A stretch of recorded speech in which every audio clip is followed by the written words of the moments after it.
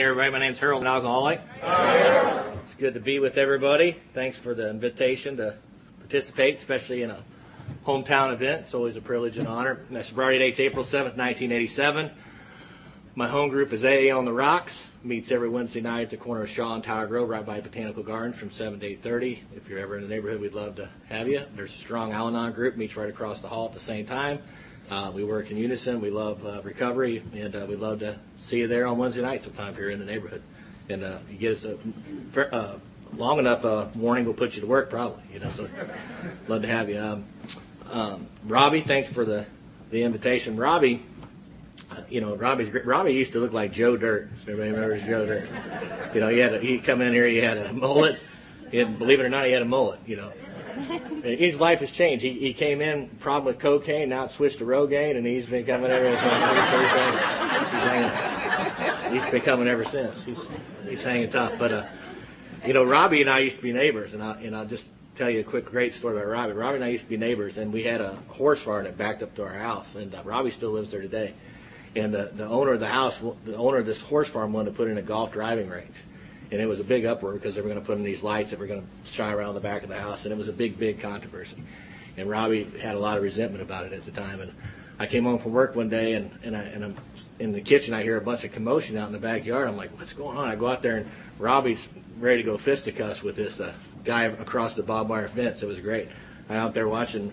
And Robbie's like, why don't you just come over on this side of the fence and I'll just whip your ass, right?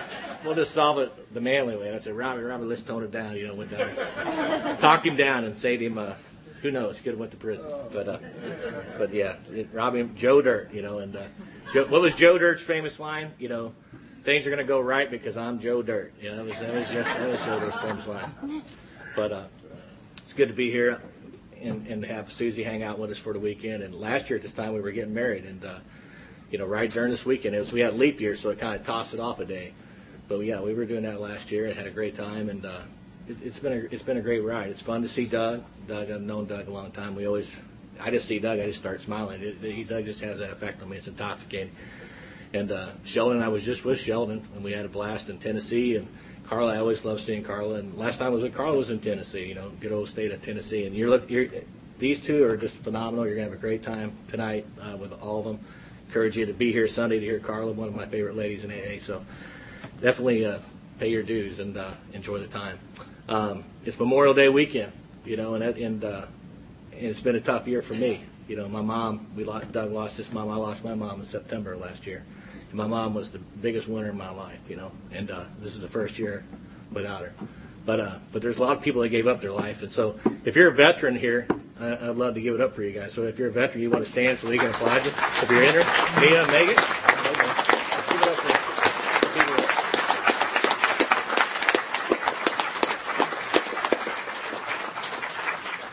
There's no question we live in the greatest country in the world, and I don't think that Alcoholics Anonymous could have happened anywhere but the United States, So we got to remember that, and remember those who went before us. A lot of great AA members that I've known, right here in our own community that are no longer with us that we lost just this past year. So, but I'm glad to be here. I was born in Nevada, Missouri, right on the west side of Missouri. For those who don't know. Spelt the same way as Nevada, but we pronounce it Nevada. That's the pronunciation, right on the Missouri-Kansas border, to the greatest mom on the planet, who I just mentioned. Absolutely the greatest mom on the planet. My mom was married to an alcoholic here in St. Louis, had 3 kids, and basically lost her mind during that relationship. Totally just went off the deep end, left those kids, took off, hooked up with some guy in Springfield. Life spiraled down, and she ended up in a state mental institution in Nevada, Missouri for a number of years. My mom was institutionalized for a long time. And when she got out, she met another alcoholic. He happened to be my father. I came out of that marriage, and somewhere along about age 2, my mom just had her own bottom with all that. She didn't go to Al-Anon. She just turned her life over to her faith, which is as a Catholic, and never looked back. I mean, she just gave it all she had. And it was just her and I. We didn't have anybody else. We didn't have any grandparents, no uncles, no aunts, nobody. It was just her. Me and Mom. We didn't have much money. She always worked 2 or 3 jobs. But my mom gave me the 2 most important things she could give a kid. She always told me she loved me, and she always instilled in me that there was a power greater than myself. And I can promise you, if it wasn't for those 2 things, I wouldn't be standing here today. They ultimately saved my life. They didn't save me from the crutches of alcoholism and the crippling effects that had on my life. but it definitely, ultimately it did, but not in the beginning. But she tried to give me everything. We grew up in a beat-up old house. At one time, we lived right next door to a lady, shared the same bathroom in this old beat-up duplex, and just destitute as about as you could get in America. And but I didn't really realize that's what we were at. You know, I had a pretty rich life, emotionally, mentally, spiritually, with her in the household. She'd take me to church every day. I was involved in Mass. I loved to go to Mass every day. I'd come home and play church. I was so excited. I had this spiritual calling. I'd play church. I'd set up TV trays for an altar. I'd dump the fruit out of the fruit bowl, full potato chips for the Eucharist. I'd have grape Kool-Aid for the wine. I'd get the Bible out, throw some towels around my shoulders, bring a few guys over, save a few souls. It was a great day. Right? And that's how I lived my life. I mean, I loved it. I loved everything about it. I played drums. I was gifted at drums and percussion, and I picked that up real quick. And I was just in it. I lived in a very isolated world. I didn't have a lot of friends. There wasn't much going on. But right around age 7, my mom said, "Hey, we're moving." I said, "We're moving?" She goes, "Yeah, we're going to move to a suburb of St. Louis so you can meet some people." And I said, "Who am I going to meet?" She's going to meet your brother and your 2 sisters. I didn't even know I had a brother and 2 sisters. That just shows you how tore apart our family was. And so we moved to a trailer park out here in Arnold, Missouri, for those that survived Arnold, Missouri, if you survived Fox C6 and all that. But I lived in a trailer park, Starling Community Trailer Park. And that was a huge step up for a way of life for me. It really was. It was a tremendous step up, and moved into this trailer court, and I thought it was great. I had 2 rooms. I had my drums all set up in one room, all my music equipment. I had my own bedroom, and I didn't have much, I guess, compassion for my neighbors, because I was still learning to play the drums. I mean, and I was blowing out with Kiss albums and Rush 2112 and trying to learn how to play these very accomplished drummers in the trailer park. You can just imagine what that sounded like racking through the trailer park. But what happened, and all of us have this shift. Some of us it starts immediately in life, and others it takes time. And this is just when it took time for me. My mom could no longer afford to keep me in a sheltered life in a parochial school, and I was put into the public school system, Fox C6, and it opened a whole new world to me. It's this dark world that we live in. I didn't even know it existed at that time. And I really didn't. And I got there, and I was just overwhelmed by it all, overwhelmed by all the people. And I had this personality. A lot of you may have the same. I think it's pretty common. We're really hypersensitive as alcoholics. But I had this personality where I wanted everybody in the room to pay attention to me, but I also wanted everybody in the room to leave me the hell alone. And the kicker was I wanted you to do it at the same time. That was the kicker. If you just said, "Harold, we think you're great," never talk to me the rest of the night, we get along great. Right? But it didn't happen that way. So what you thought of me absolutely paralyzed me. Absolutely paralyzed me. And so I was just in constant turmoil between my ears, all the time, with whoever I was running around with, of trying to be a part of, whatever it took to fit in. I mean, that peer pressure was just huge on me. My mom drank her whole life. My mom always had a Budweiser sitting around, or it usually was cheap beer, Hams or Schaefer's, just crap beer, She'd always buy what's on sale. And she always had a 5th of Old Crow whiskey underneath the sink. I can't sit here and tell you if I ever took a drink off that stuff or not as a kid. I can't honestly tell you. I can't remember if I took a sip off alcohol. I don't know. I know I started out, in the drugs for the initial part of my story. Cigarettes came into play, initially from peer pressure. Hey, man, smoke one of these. Smoked a Kool, got sick as hell. I said, I'll never do that again. I was buying a pack of Kools the next week, smoking Kools. And then it started out with the dope. And eventually my drug of choice became, don't mind if I do, was my drug of choice. If you had it, I would do it. And that's how I started out. But my first real drink was probably right around the age of 11. And not having a father in your life is a huge deal. I used to didn't think it was until I got sober and done lots of inventory and realized just how big a deal it wasn't. But, not having a male role model in my life, it caused me, I wouldn't say caused me, but it influenced me to hang around people that were a lot older than I was. As a guy who hung around 17, 20-year-olds, 25-year-olds, just because I wanted their experience, strength, and hope in life. I just didn't have them. Mom was always, and I did whatever I wanted to do. I raised myself. I just came and go. From the time I was 10, I just did whatever the hell I wanted to do. No authority whatsoever. And so here I am running around these guys, and this kid named Steve, he's about 17, invited me to his house. He said, "Man, why don't you come over to the party?" Now, I was popular because I started to grow my hair long, and I was playing in the bands. I was playing in a stage band. So I was popular because I was a drummer, and that was really it. And I got invited to this party. And I went to his house, and he's playing bartender. His parents are in Florida. He's standing behind the bar, a bunch of people there, big party, smoke, dope, girls, loud music. It had never been nothing like it in my life. And I walked in, I was just taken back by it all. And he's standing behind the bar, and he says, "Hey, man," he goes, "What are you drinking?" And I never really ever had a drink in my life. I didn't even know how to answer the guy. And I just said, "Whatever you're drinking is what I'll drink." And he says, "Well, why don't you drink this?" And fixed up some potion, hand me a big slow gin and Coke in a big green glass. I remember like it was yesterday. And I went over, I can just remember it vividly, going over sitting on the couch with this slow gin and Coke. And just the fear was over me what to do with it. Finally I got the courage to take a pull off it. It tasted like cough syrup. Wasn't too big a deal. And it went down okay. I took another pull off it. And eventually I started to get the buzz, that went through her body. I started to get a smile on my face for the first time like I ain't never had before in my life. And eventually I took some more and the smile got a little bigger. And eventually the smile just wrapped all the way around my head. That's what alcohol did for me the first time I drank. And that's the effect alcohol had on me immediately. And I was all in for that feeling, whatever it took from that day forward. Now, I got as sick as I've ever been off alcohol. I said my first foxhole prayer I ever said on alcohol. I lied about my alcoholism that night. A foreshadow of how my drinking career would look like all happened the very first time I drank. And I didn't go out and drink necessarily the next day or even the day after that.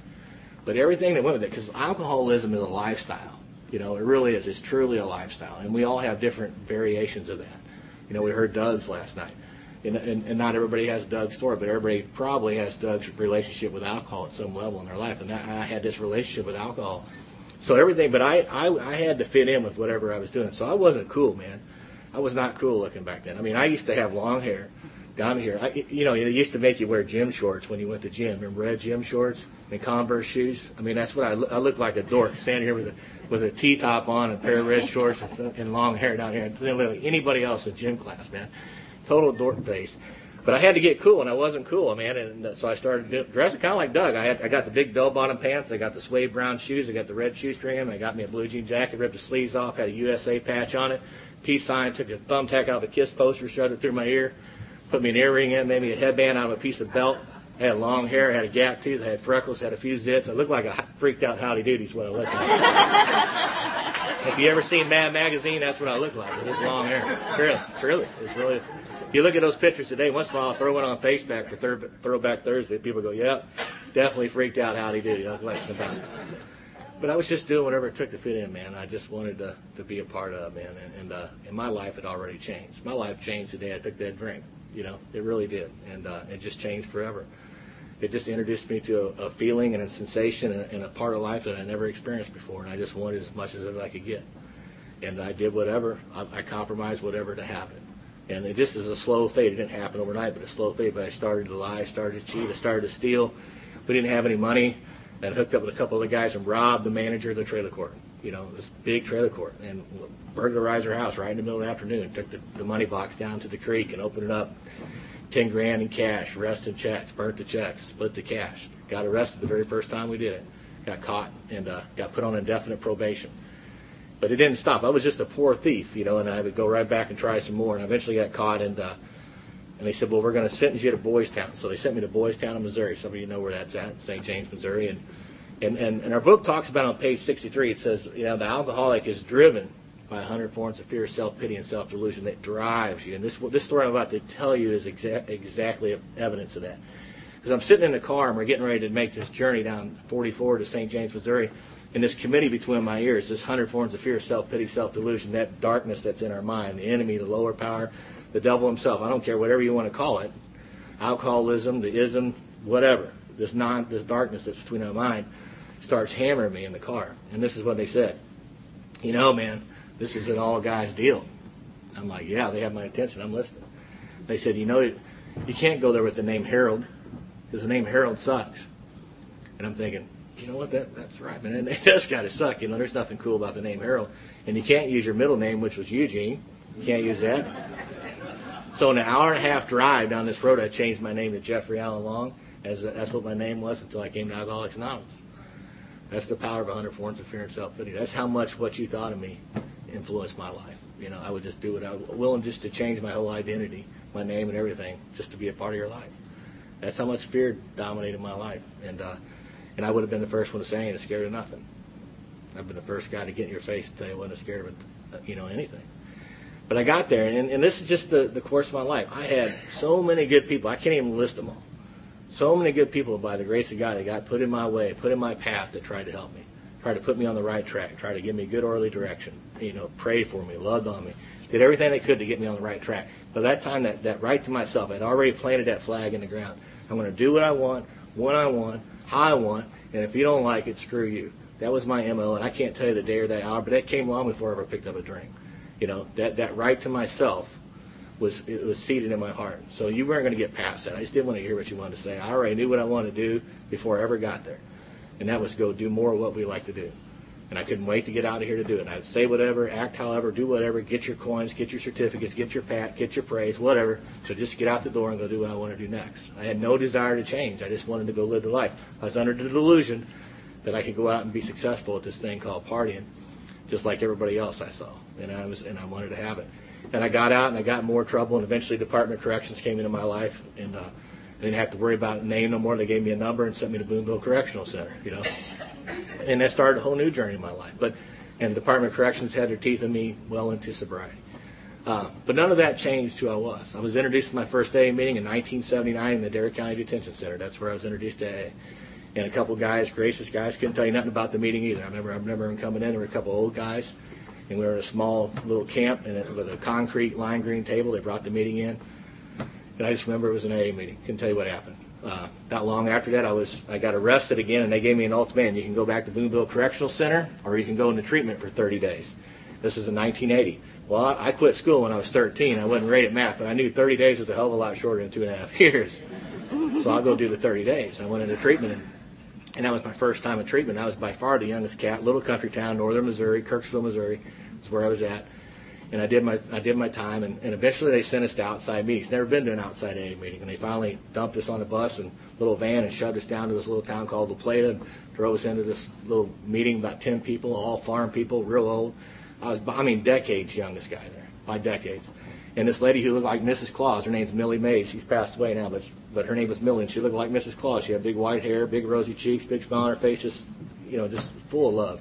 Met me at the door, welcomed me to AA, sit me down next to her, got me a pop, because that's what we call it, got me a pop, and we're sitting there, and everybody has to talk. There's only 10 people in the room. And eventually it gets my turn. I said, well, my name's Jeff, and I'm here because the Department of Corrections said I had to come, and I've only got about 10 days left, and you'll never see my ass again. That was pretty much my announcement to the meeting, because I'm not like you people. And then this lady turned on me, man. She grew horns, fangs, and a tail. Right there to me. I'll never forget it. And she looked at me and she said, well, just keep drinking, you dumb little bastard. It's all going to happen to you. Right? And she became my first resentment in Alcoholics Anonymous. Because all I thought about was whipping her ass the rest of the meeting. But it's just funny how the grace of God works, because years later, I got to speak at her anniversary. I think it was her 40th AA anniversary in her town in Shelbina, Missouri. It was quite a long journey from where that was at to that point in time. But she died a graceful, three legacy, strong lady in Alcoholics Anonymous. So forever, ever grateful for that experience. But I didn't stay sober. I went to one of the best parties I ever went to that night. As soon as I got out of treatment center, Johnny and Tommy Thomas picked me up. We got in the back of the pickup truck. They handed me some blotter acid with a Snoopy on it. Ate 2 of them. Went down to the river, drank jungle juice. Took the coin I just got for skipping out of treatment and skipped it across the river. It was a great party. The school bus full of people there right on the river, man, it was great. Woke up the next morning. I got knocked in the fire that night. Somehow or another, somebody got in a fight and fell into me, knocked me right into the fire. Woke up the next morning, had second, third degree burns all over my arm, my chest. I still got those scars there today. Big old tomato head, from the night before. But no desire to quit drinking, man. Just going to keep on living the dream, man. Living the dream. What happened was not long after that, I was playing a gig for the United Way on the town square in Kirksville, Missouri on a Sunday morning, 10 o'clock. The very last song, believe it or not, on a Sunday morning in this little country town was Ozzy Osbourne, Crazy Train, very last song. And I go into a seizure. I have a seizure. I just flip out, have a seizure. I wake up, and I got a drumstick in my mouth, paramedics around. They want to take me to the hospital. I said, I ain't going to no hospital, man. And I went across the street to the pharmacy, laid in the bathroom, sick as I'd ever been, shaking, terrified because I didn't know what happened to me. But it didn't stop me. And a few weeks later, they talked me into going into the hospital just because I could have a tumor, or I could be epileptic. I knew in my heart of hearts what the problem was. But I went ahead and went. And in this little town, everything's in there. So it's just a floor above the treatment center I just got out of 2 weeks before. And I'm in this treatment center or in this hospital, and my mom's there. I'll never forget it. She was sitting right here, and this guy named Laverne comes in from Preferred, still involved with Preferred today, I believe. All these years later, he came in and sat next to me. He says, and he just gave me the AA pitch, man. He said, Harold, are you ready to try this way of life? And as nice as I could tell that guy to go jump in the lake, that's what I told him. I said, dude, I'm just not looking for what you got to offer me. And I appreciate everything you're doing for me, and I'm just not interested. And he just smiled and closed the book and said, well, you know where to find us if you need us. And we'll save a spot for you. I said, I appreciate it. And he left. And my mom's sitting there in tears. she says, she just laid it out, no Al-Anon, no nothing. She was just done. My mom was done. She goes, well, look, this is your choice when you walk out of this treatment center. You can either go back and continue to do your life however you want to do it, or you can go back and do it this other direction, get your life together, go back to school, or you can get on down the road, brother. But it's your choice. And being an NFL Marlboro letter-on-letter guy I just said, screw you, Mom. I don't need you either. That's what came out. The other half of me is dying inside thinking my own mom doesn't even love me anymore. But that's the choice I made because I wanted to go live this life. So I chose to leave. I was 15, just going on 16 years old. I wasn't even 16 years old left. And I hooked up with this guy who was drifting through town. He'd been there about 6 months. His name was Scotty. He was headed back to Austin, Texas. He's about 45. Had an old UPS van that he converted into a living van, Scooby Mobile, whatever you want to call it. He had it. And I said, you think I could hook up with you and go back to Texas? And he said, if your parole officer will let you go and give you a piece of paper so I don't get in trouble, you could go. And I went and saw my parole officer, Lynn Mandolia, and I said, can I go to... I didn't even get it out. She signed off on it. I'll see you later, dude. She was ready to get rid of me. And I took off, and I went to Texas with Scotty. And I lived all over the South, man. I lived in Texas and Georgia and Tennessee. I lived everywhere, man, and just drinking and just surviving and just hell raising and just what we did. I was just a hillbilly, man. I was just a drunken hillbilly, crazy. Loved the party, loved everything about it, and never thought about not drinking. Never entered into any picture. Our book, a book lays out several different types of alcoholics. Doctor's opinion through the solution, more about alcoholism, to the wives, lay out all these variations of and try to give us boilerplate models of what different types of alcoholics look like. And there's people in here, in this room, I'm sure that every day was a swear-off day. There's people in here that would binge drink and go days and days and days without drinking and drink for long periods of time. And there's cats like me, I can count on one hand how many times not drinking ever entered the picture. I can count on one hand. And I believe on top of page 30, when that very first word, it says most alcoholics will pursue this thing to the gates of insanity or death. And if you've been around long enough, that's the truth. We're in this room this morning. We are the exception, not the rule. The rule, we're going to burn their lives to the ground. It's a heartbreaking fact when you sit and think about it, but it's the absolute truth. So if we're sitting here this morning, no matter if we're day sober or we're 29 years sober or 30 years sober, if we're here and we have a desire not to drink, it is a tremendous, tremendous gift. And we need to hang on to it because it can be gone tomorrow. And if you've been around and you watch somebody with long-term sobriety, and I'm saying 5 years or more, lose that sobriety date and never be able to get it back, it's one of the most heart-wrenching things that we ever witnessed. And we watched one of our best friends just a couple of years ago go right down the tubes, because of this. After 14 years of recovery, could never get it back. Battled it for 5 years till he finally just took his life through a heroin overdose. It's a heartbreaker, And I guarantee you so many people in this room tried to reach that human being one more time, and we just couldn't break the darkness. It's cunning, baffling, powerful, man. It's an evil, evil illness. And if we're free from it today, man, let's hang on to it and let's give God the glory for it and let's not compromise it in our walk. But because it's because of this alcoholic mind that it destroys so many people. We throw the word denial around, and denial is not even a word we find in Big Book. It's mentioned twice, once in Bill's story and once in the Spiritual Appendix, but both times it relates to denial of a power greater than myself. Our book never talks about alcoholism on the basis of denial. It talks about it on the basis of delusion and illusion. I mean, I can't see myself for what I really am, and I can't differentiate the true from the false. It's way deeper than denial. And I think that's the adequate, explanation of alcoholism. That I just can't see myself the way everybody else sees me. And it's because, alcoholics, we've had this tendency our whole life. We have the tendency to fabricate or elaborate on what's going on in our life. Drunk or sober. Just the way it is isn't good enough. We just want to put a little bit more on it, sugar it up a little bit, or make it a little bit darker than it needs to be. Just the way it is never good enough. And we're masters at it, and we've been doing it our whole life. We're so conditioned at it, we don't even know we do it. An example of that is the guy's down on the riverbank fishing. This little kid walks up to him and says, "Hey, mister, did you catch any fish today?" He goes, "Well, if I catch this one and one more, that'll give me 2 for the day." The kid walks away and goes, "Man, that's awesome." The guy ain't caught nothing. But it sounded great. The kid scratched his head thinking this guy's great. And that's how we are about our life. And I mean, we can do it right into sobriety. That's why we need sponsorship and to be accountable, because, man, we can dress it up real fast. And when we do it without even trying, it just becomes natural for people like us. And that's the way it is for alcoholism. My first even concession that I was alcoholic happened when I was 19. And if you're new to Alcoholics Anonymous, it's this alcoholic mind that will kill you. And then what I'm about to describe to you is the whole transaction, the whole exchange between this alcoholic mind that I possessed and what almost killed me. I was 19 years old, living in Ackworth, Georgia, in Red Barn Trailer Court. I lived there with my buddy Mike and Danny. Not one person from the state of Georgia lived on our street. Not one person. Everybody was from Kentucky or Tennessee. It was all the rejects from all the other states lived on my street. It was kind of like the island of misfit toys, if you remember Red Reindeer. That was it. That's where Charlie in a Box. He lived right next door. But I lived next door to 3 guys named Pork Chop, Hollywood, and Screwdriver. So you get a real indication how my life was going. But I woke up one morning on a Saturday morning, and I loved the honky tonks. I loved to go to the bars. And I had this gift. I possessed this gift. Some of you probably possess this gift, but I had this gift, especially in the bars, and I loved the bars, man. I was not a lone drinker. I loved to party. I loved to be with people. But I had this gift, especially if I was drinking hard liquor or if I mixed it with something other than alcohol, that somebody wanted to punch me at least once before the night was out.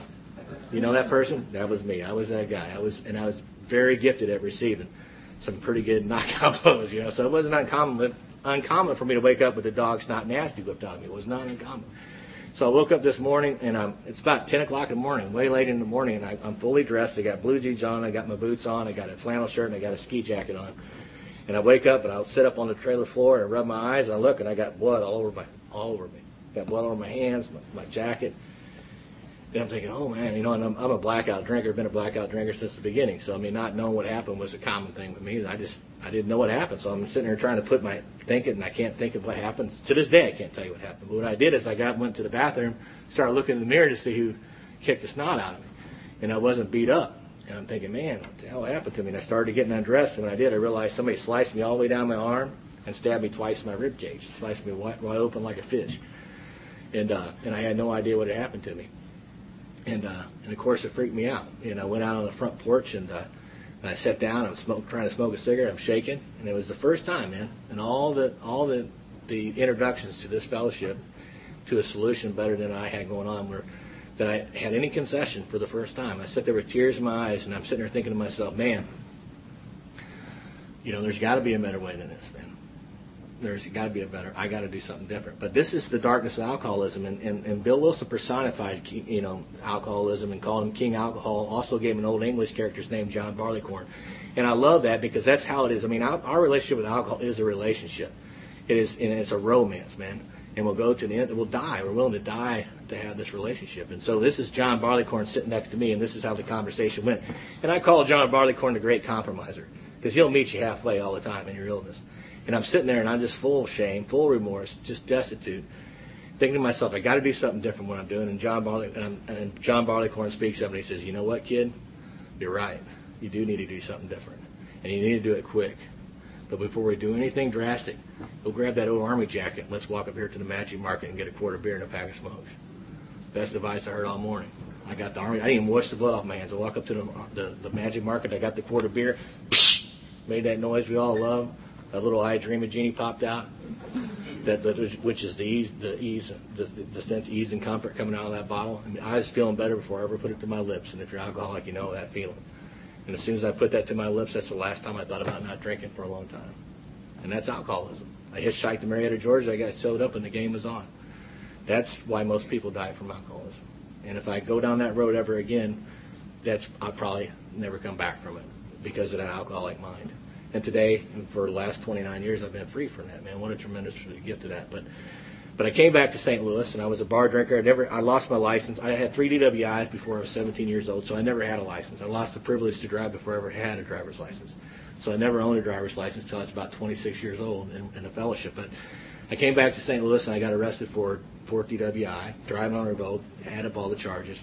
A few weeks after that, I'm playing over in Illinois in a rock and roll bar. Coming back about 3 in the morning with a bunch of band members, and I'm in the back seat, and we get pulled over on the side of the road. Somebody in a pickup truck, we didn't know at the time, but hit us with a spotlight and pulls us over. We just thought it was the cops. So we're all prepared. I'm already conceded. I'm just ready to go to jail because it's a typical day at the office for me. But eventually the light goes out and the pickup takes off, and it's just a couple knuckleheads in a pickup truck. They were messing with us with a spotlight. And we take off after them with a high-speed chase, and we ended up in a high-speed chase coming back towards St. Louis, and they tried to run us off the road, and we swerved at them, but eventually, going about 89 miles per hour, they were in the fast lane. They just whipped it a little bit too hard, and that pickup went over the back and flipped numerous times, and by the time it landed on its top, it destroyed the truck and killed everybody inside the vehicle. And it was way after daylight when I got home. But when I got home, I was a guy that was broken to a point that I don't know if I've ever really fully recovered from that. When you're engaged in that kind of thing, when when loss of life or permanent disability happens to somebody, it just rips a piece out of you. You just don't get back. And but there's nothing between me and the next drink. Doug talked about this last night. But if there's nothing between you and the next drink, guess what? You drink every time, man. It doesn't matter how much money you got, where you live, how much education you got, how much talent you got, how much gifts you got, who your parents are. If there's nothing between you and the drink, you'll drink every time, man.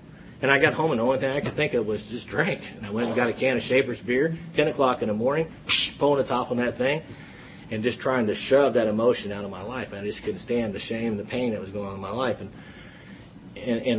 not even a week later, I'm arrested again for a 50 WI conviction, felony DWIs, and in so much trouble. I'm 21 years old, going on 22. They take me to Clayton County. I'm laying in the jail cell in my underwear, crawling around like a wild beast. Just broken guy. And absolutely no idea of what I was going to do, other than I had such a sincere desire to live a different life, man. I just didn't want to live that life anymore. And I crawled around her like an animal, and I said the most honest prayer. And this is where I think my mom's influence came full circle in my life, because, I felt so disqualified in the eyes of God from so early in life. Probably before I ever even picked up a drink, to be honest with you, just because of the evil that went through my mind, the thoughts that went through my mind. But I was just, but with all my heart, I just said, God, I'll do whatever it takes, never drink again. It was really 3 words or 4 words. God, please help me. And I've never had a drink of alcohol since that day. And like Doug, I would say my spiritual experience has very much been the educational variety. It's been that way from still today, very much learning. But there's no doubt about it that God's influence in my life was sudden and profound at that moment, because I asked Him to come into my life, and I never had a drink since that day. So that's the power of God working in my life. But grace, the understanding of that and accepting of that grace, it took years for me to really put that together. But I knew I needed to go back to treatment. I didn't know anything about recovery in St. Louis. I ended up back 200 miles away back in Kirksville, Missouri, because that's the only place I knew where AA existed. I went back to this treatment center, not to go to AA. AA wasn't even on my mind. I just knew I was in serious trouble. I had this court trial coming up in June, and I knew I had to have something on my resume that was positive. And I knew I needed to be in treatment. And I went up there, and I had some more of those seizures, and it took me a little bit to get out of detox. But eventually the day came, and a knock came on my door.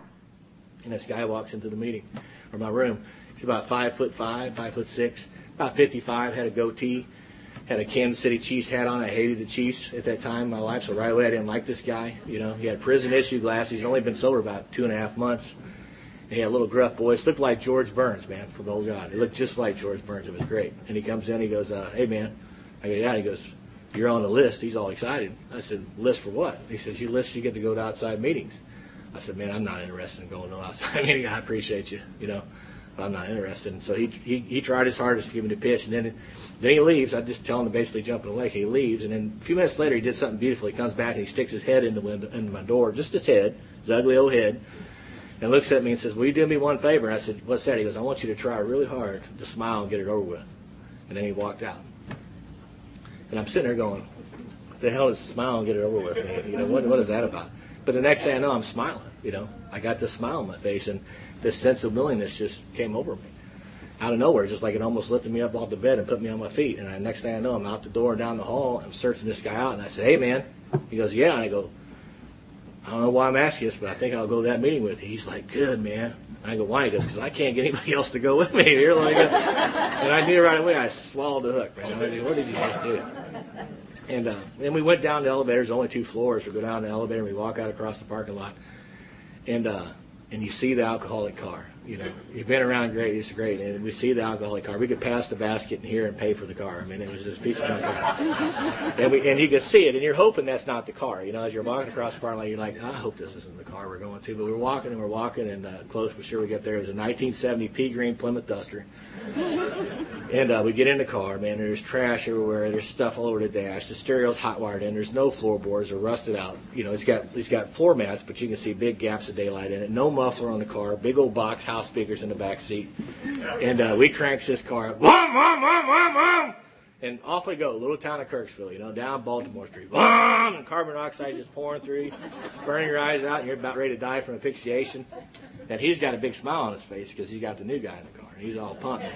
He's got to show up to the meeting with the new guy in the car, and he's looking at me, man. He's trying to give me the AA pitch, how great his life is, how great AA is, and I'm looking at him. I think I invented the word right then. It's like, dude, I hate to admit it to you. I remember telling him this, dude, it looks like your life sucks to me. Let me just be honest with you. You know, everything about your Chiefs hat, everything all down it. But he was quick, man. He was quick. He goes, well, tell me about your car. Mine never ever had a car, you know. I said, well, you got a point. He goes, and aren't you going to trial in a few weeks? And I go, yeah. He goes, yeah. So we got to the meeting. Now this is God doing for me what I couldn't do for myself, because I literally went by Jeff all those years, and we get to the meeting, he keeps calling me Harold, and I just submit to it, man. And we get to the meeting, he goes, now when we go into this meeting tonight, this is a closed meeting. You know what that means? I go, no, I don't know what that means. So he's telling me the deal. He goes, well, I know you've done other things other than alcohol. I go, yeah. And he goes, well, when you go into the meeting tonight, if they call on you, let's hope they don't, but if they would call on you, you just say you're Harold and you're an alcoholic. Are you good with that? I said, yeah. He goes, because we know what that means when you say alcoholic. It means we know you probably did some drugs. We know you probably slept with a few farm animals. You know, we got it all down. It's got a big definition, all inclusive. We bring it all under here. I said, okay, so and we made a transition. I've been Harold the alcoholic from that day till now. Isn't that crazy? You just walk and just made that transition and didn't even think twice about it. I was just so done with the old life and ready to go live something new. And I came in, and the guy speaking at the meeting was a guy from the treatment center. He'd been sober about 6 months, and it's like May or something like that. And he's got a stocking cap on. So right away, I'm questioning this guy. You know, he's got a stocking cap on. He's got a set of glasses with one lens missing, and he's our speaker for that night. So I'm sitting by where Doug is, right up front, and he's loaning out the pitch, man. I'm going, wow, man, this is quite a classy place you got going on there. And I'm thinking, this. I wanted to cut my wrist, to be honest with you. I wanted to just drive off a cliff right then and there, I thought. And I'm thinking to myself, how do you even do this? And I said to the guy next to me, how long do you got to go to these meetings? You know, I was really concerned about it. The guy goes, until you want to. Oh, it's going to be a hell of a long time before I want to come to this deal, I can tell you. And I didn't want to come to AA, man. I didn't. I got out of that place, and I come back to St. Louis. And this is why it's so important, and I can't stress this point enough, that when we exchange for the newcomer, that we get their phone number, not just hand them yours. Because if you would have just handed me a newcomer's packet with your names on it, I would have never called you people. I promise you I would have never called you. But he got my number, you know, where I was staying at. And he called me. He says, you go to a meeting? No. You know, your life depends on you going to me. I said, yeah, whatever. You know, I just, whatever, to blow him off the phone. But for whatever reason, I was honest with the guy. I haven't went to a meeting. He goes, you got to go to a meeting. I said, yeah, I appreciate it. And I didn't go, and he kept calling me. He's very persistent. He never let off. And finally I got the courage to go, and I took a bus, went down to this Jefferson Street, down to the hospital there to go to a meeting, Saturday, 2 o'clock meeting, and fear just paralyzed me. I couldn't go in the meeting.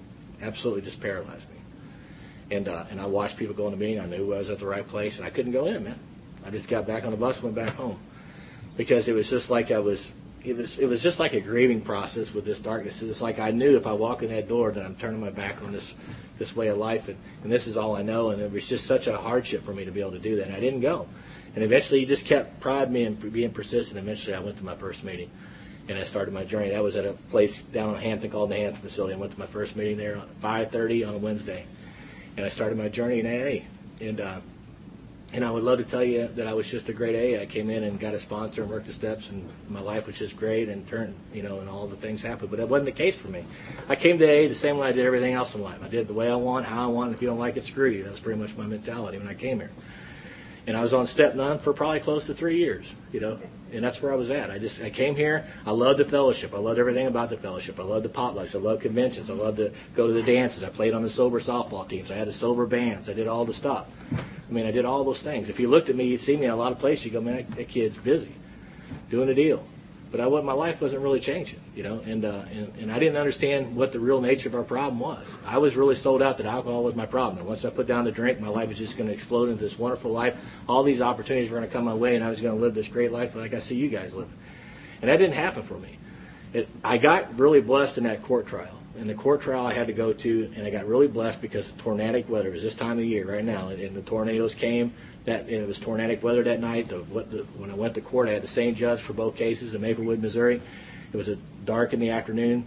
It was, I think, the 8th guy on the docket. I sat down in the foyer where the Coke machine was because I was really planning on leaving, because I knew I was going to go to the penitentiary. And the guy came down because the power was going in and out and the winds were blowing sideways, and he come down and he says, hey, man, I just got to tell you, the good Lord's looking out for you.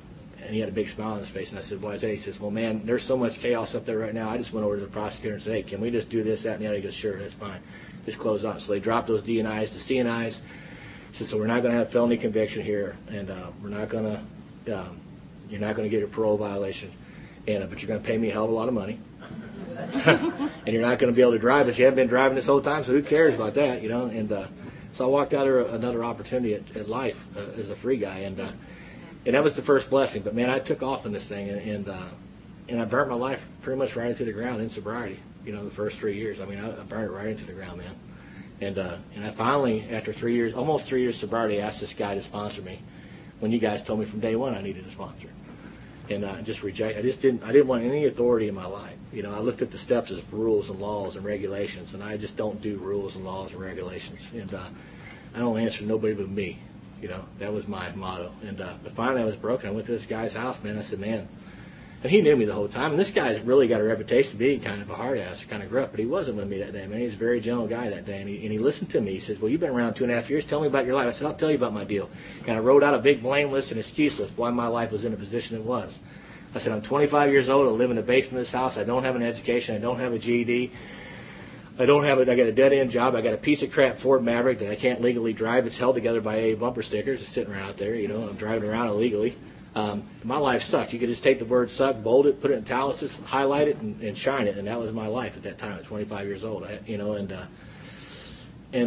to everything I said, man. And he said, well, Harold, he goes, there is no doubt about it. You've been dealt a tough hand. No question. And now I hope you're going to hear what I got to say. He said, Harold, everything you have in your life right this second, you have because of who you become. The day you're man enough to own that is the day you're on your way to some real change. But until you can own that, until you can just take ownership for where you're at in your life, you're going to continue to pass the buck like you've done your whole life. And you're going to end up like your dad. My dad stuck a shotgun in his mouth and pulled the trigger. That's how my dad quit drinking. Or you're going to go out and try the old game because you're not happy about your sobriety. I know right in your heart of hearts you don't think you're going to drink. Yeah, I tell me you're going to burn your life into the ground. You're going to do it. And I knew he was, and he said, so it really boils down to this. You're either going to grow or you're going to go. The $1 million question is, what's your choice to be? And I knew he was going to say, let's work the steps, man. But when you live from a worldly position, the steps make no sense. When you live from the mathematics that I lived to, those don't add up. You know, and I was like, man, I had such a worldly solution, man. You don't understand. I need a better job. I need a better looking girlfriend. I mean, if you had a few $100s, it's easier to be spiritual when you got a few $100s in your pocket, you know? It just makes sense to me. And I had all these worldly things, and I just didn't see how the steps were going to transform my life. But he got me to take actions that I just wasn't sold out on, but he got me to take them because I was desperate. And he led the way, which was critical. He didn't just tell me about it, he showed me the way. And little by little, it didn't happen one big cataclysmic explosion, but little by little my life started to change. And it tasted so good it never stopped from that day till now. You know, and everything happened. My sponsor's Tom, and from North Carolina, and Tom taught me many, many years ago. He said, Harold, and he's got a great quote. He says, when preparation meets opportunity and God does the introduction, you know, great things can happen. But the problem was I was never prepared for the opportunities. It wasn't that they didn't happen. I just wasn't prepared to receive them. Most of them just flew by me. I didn't even know they existed. But now I started working the steps, and I have a thing, I call it spiritual mathematics, but 2 + 2 doesn't equal 4 in the realm of the spirit. In God's world, the mathematics don't add up, and the impossible all of a sudden becomes possible. And I've seen it happen in my life, and I've seen it happen in countless others' lives over and over and over again.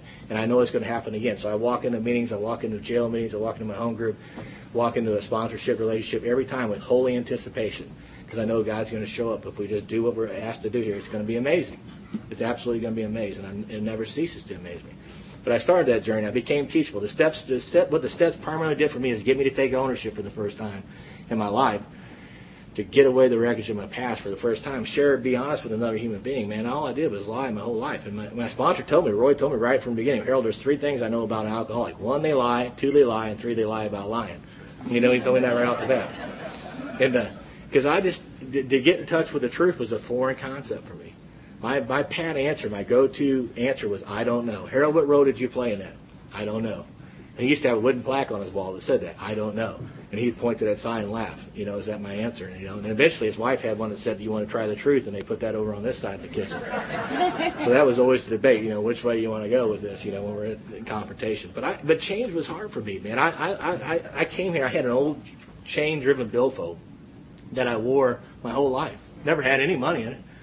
But it looked good, you know, and it looked cool and made you look tough. And I had this billfold. I could not let go of that billfold to save my life my first year of sobriety. I would dress up. I mean, nice clothes. I have a chain-driven billfold. This didn't look, it was like wearing cowboy boots with, an Easter Bunny outfit. I mean, it just looked crazy. And these three guys at the Hampton facility, their name were Big Don, Furniture Frank, and City Frank.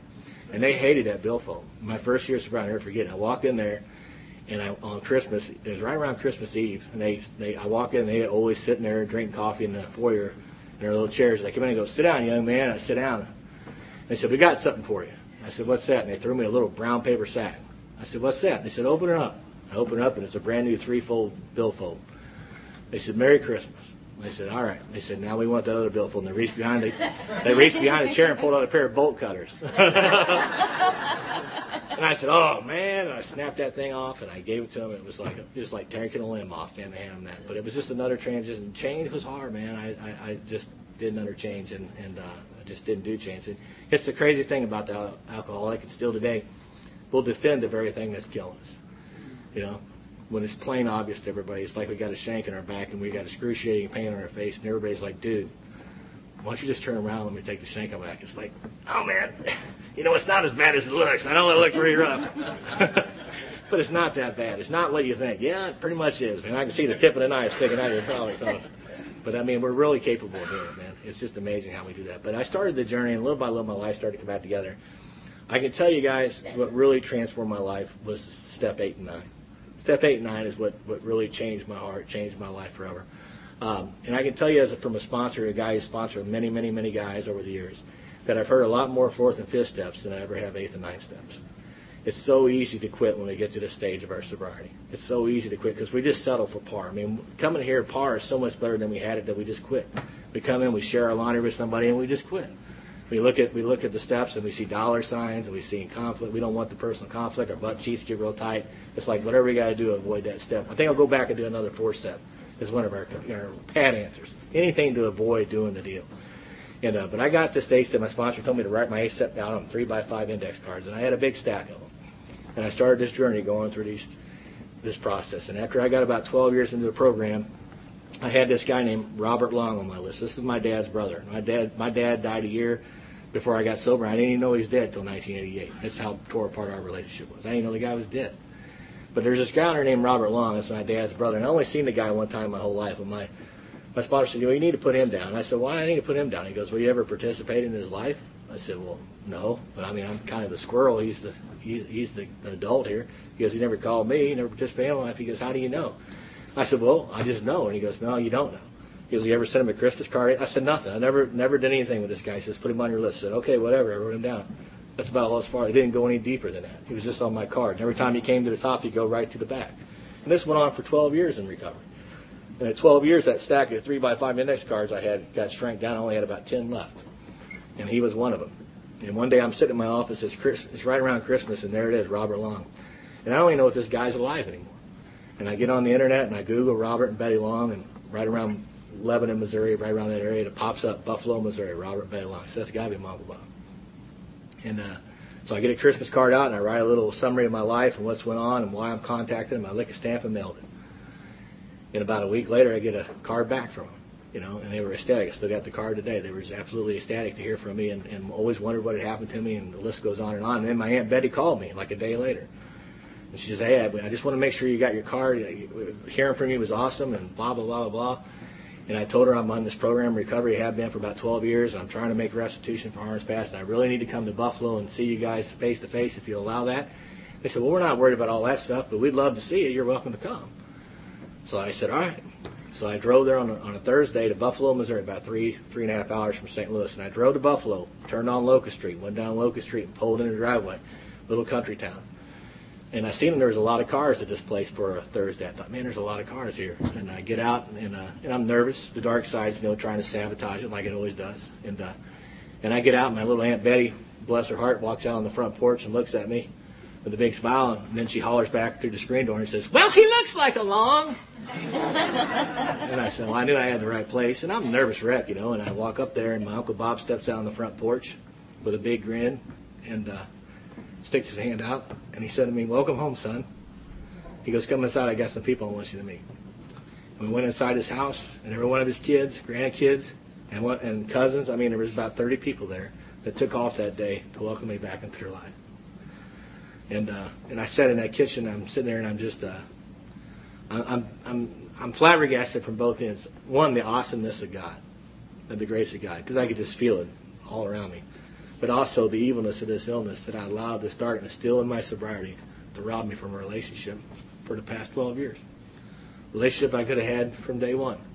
But that right to myself said, I ain't doing it.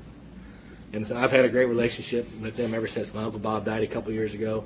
Susie's met my Aunt Betty a couple times. And just a tremendous, tremendous lady. And when I went to my Uncle Bob's funeral, I remember sitting in the front row, and she said, she sat right up here with the Long family, boy. So we were right in the front row with them, right next to her.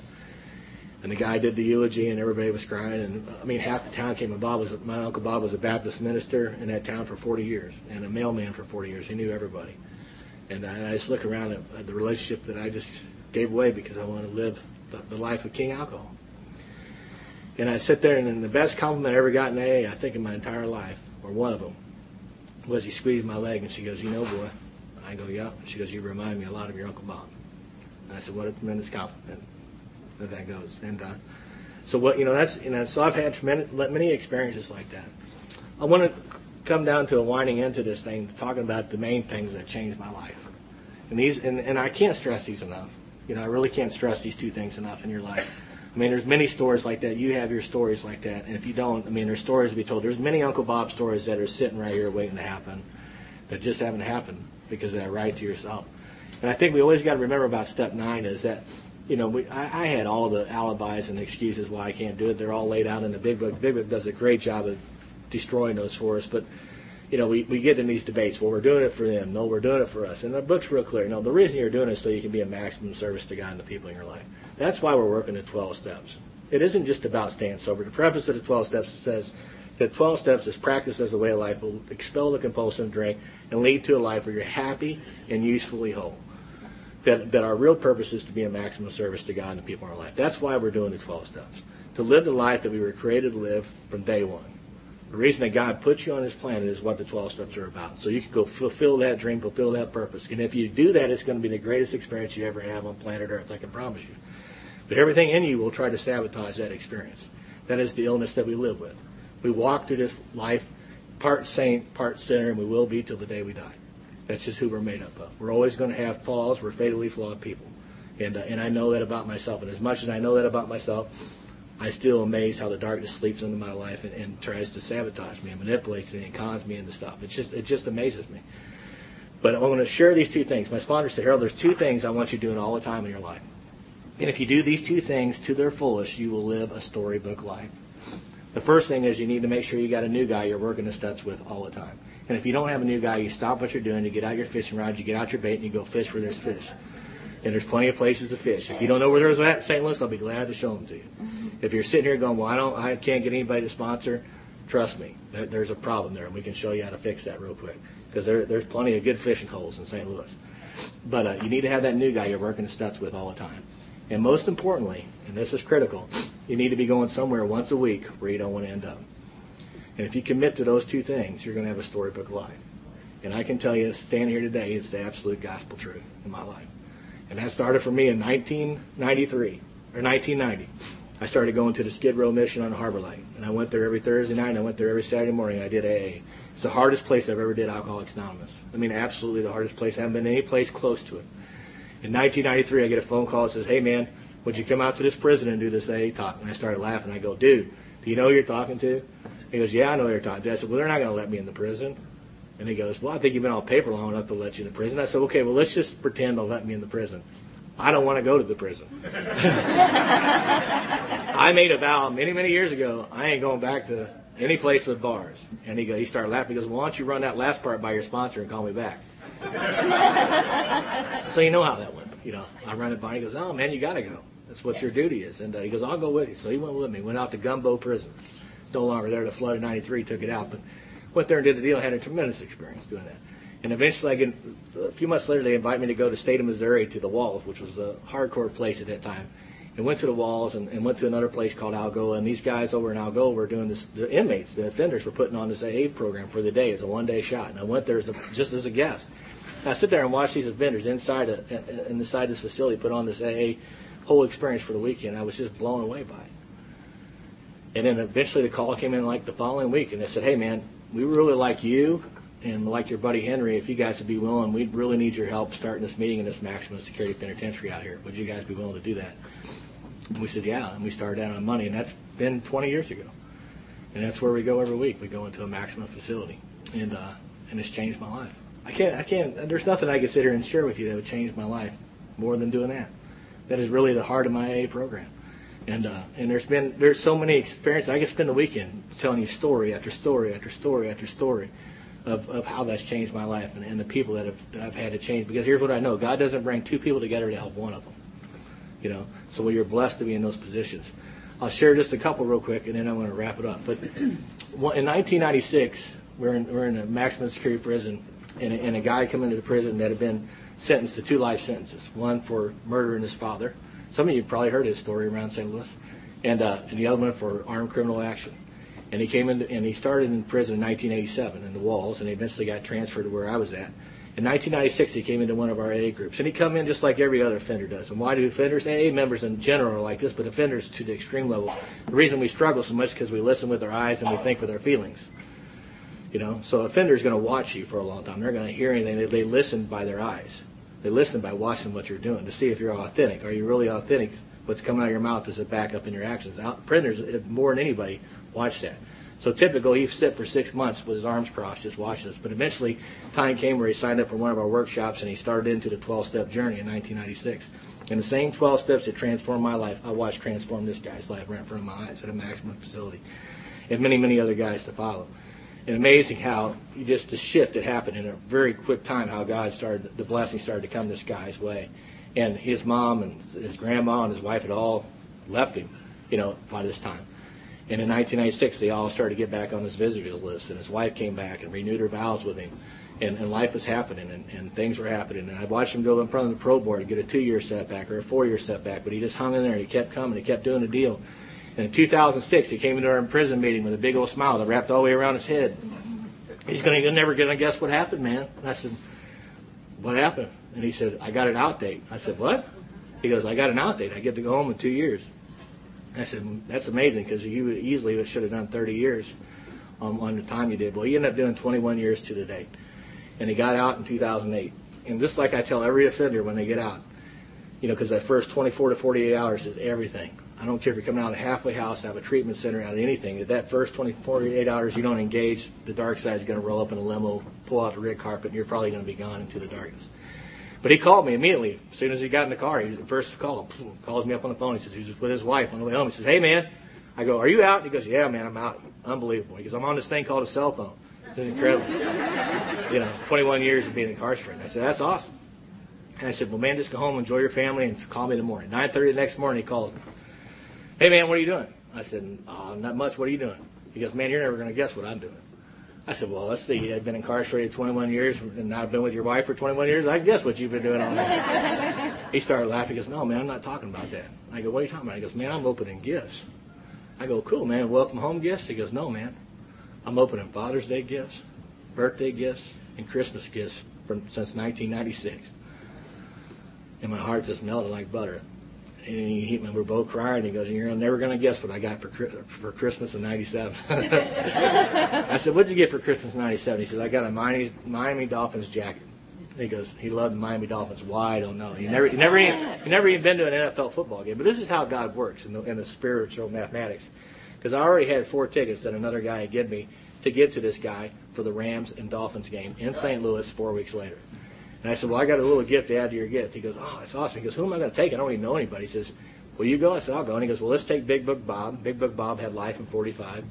And we'll take Gary, who had life in 20. And they were both out, all got sober, all came out of those same groups. And we all go down to the football game. We ate pancakes first. We went up to the football game having the time of our life, man. Just an amazing journey where God brought us to. And we're sitting out at the game, and the lady at halftime turned around and looked at us. She goes, man, you guys are having a lot of fun. I said, yeah, we really are. And she goes, and you guys aren't even drinking. I said, no, ma'am. She goes, what's a good thing? I said, why is that? She goes, the way you guys carry on, you guys end up in jail. I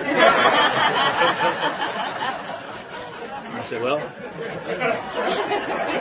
we're dying. We still laugh about it today. I said, yeah, that's probably true. And but those journeys are just great. And and it's a tremendous gift to be able to do that. And my buddy Chris, sitting right down here on my left, he just came home on March 31st, and came home from prison. You guys can clap that. That's all I can.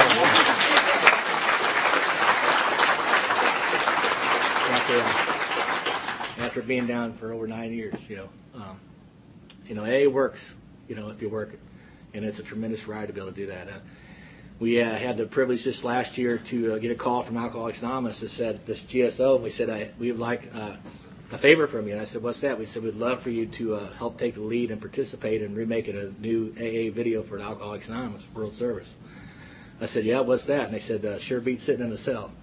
We would like to redo the movie. We made it 25 years ago. Would you be willing to take a lead part in that? I said, yeah, I'd love to. So we got involved with that, and Frank, my buddy Frank, was much part of that, and my home group, AA on the Rocks, was a part of that, and Tracy, who's sitting here in the very front, was very much a part of that video, and we shot most of it on the inside. We shot some of it at Sing Sing, some of it in L.A. County out in the Rowles part of the world with the women's jail. We shot part of it in North Carolina, and it just got approved by the General Service Office this last conference, so that video will be coming out.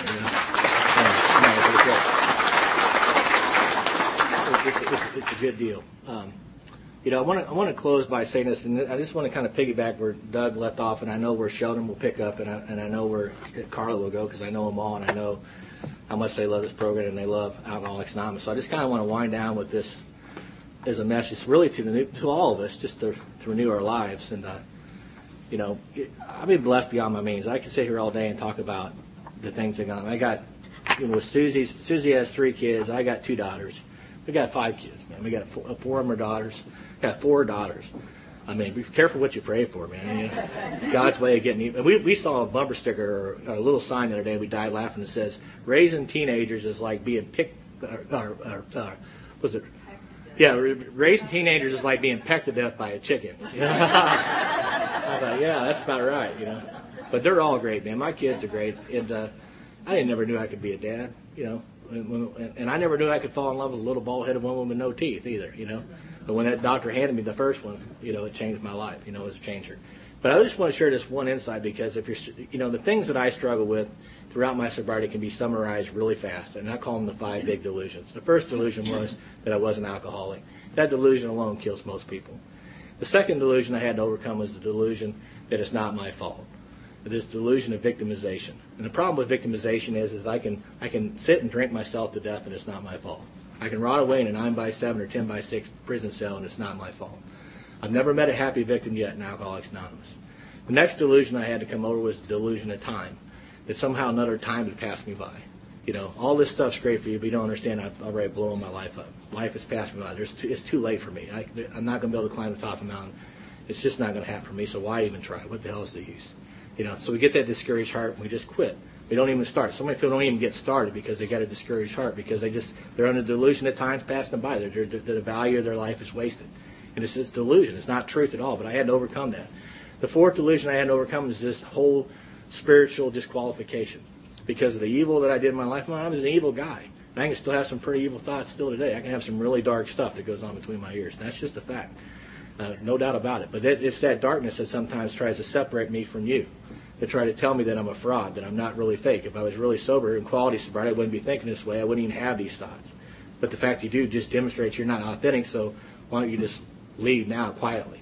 That's where the darkness tries to take me in my mind. I'm sure it does you the same. But that disqualification, because of the shame and the guilt that we carry into Alcoholics Anonymous, just drives us in our life. And because of pride, we don't want to own it. And pride, I'm telling you, that shame, that guilt smothered in pride is unjustifiable. But you take that same guilt and that shame and it's smothered in smothered in fear, it's unbearable. And we come here with a tremendous amount of shame and a tremendous amount of guilt. And it's unbearable when you're carrying it because of fear of just bringing it out and maybe convicting somebody else or having to share somebody else's dirt that took place in your life. That fear is unbearable. But I'm telling you, that same guilt and shame, when it's smothered in grace, is forgivable, man. And when you get to that point in your life, it's when it changed. But it took me a long time to get to that point from a spiritual standpoint to really, really accept in my heart that I was forgiven for the stuff that I'd done in my life. I mean, I just told you a few things in my life, but I lived a dark life, man. That's just the gospel truth. I lived a dark life. And to get past that divine persecution, that condemnation that was in my heart, that are just really, I get lip service all the time that, this higher power, it's all that, but in the heart of hearts, I really didn't believe that God would forgive me. I really didn't believe it. I gave a lot of lip service. We give a lot of lip service sometimes to the word faith, but do we really believe? You know, there was a great trapeze artist back in the 1800s back on the East Coast named the Great Blondie. And the Great Blondie was famous. He was walked tight-ropes across Niagara Falls and all that. And one day he decided to add a wheelbarrow to his act. He started walking across the falls with a wheelbarrow, and he'd throw his little petite wife, into the wheelbarrow, and they'd walk back across. And there'd be hundreds of people on both sides that were just praising this thing.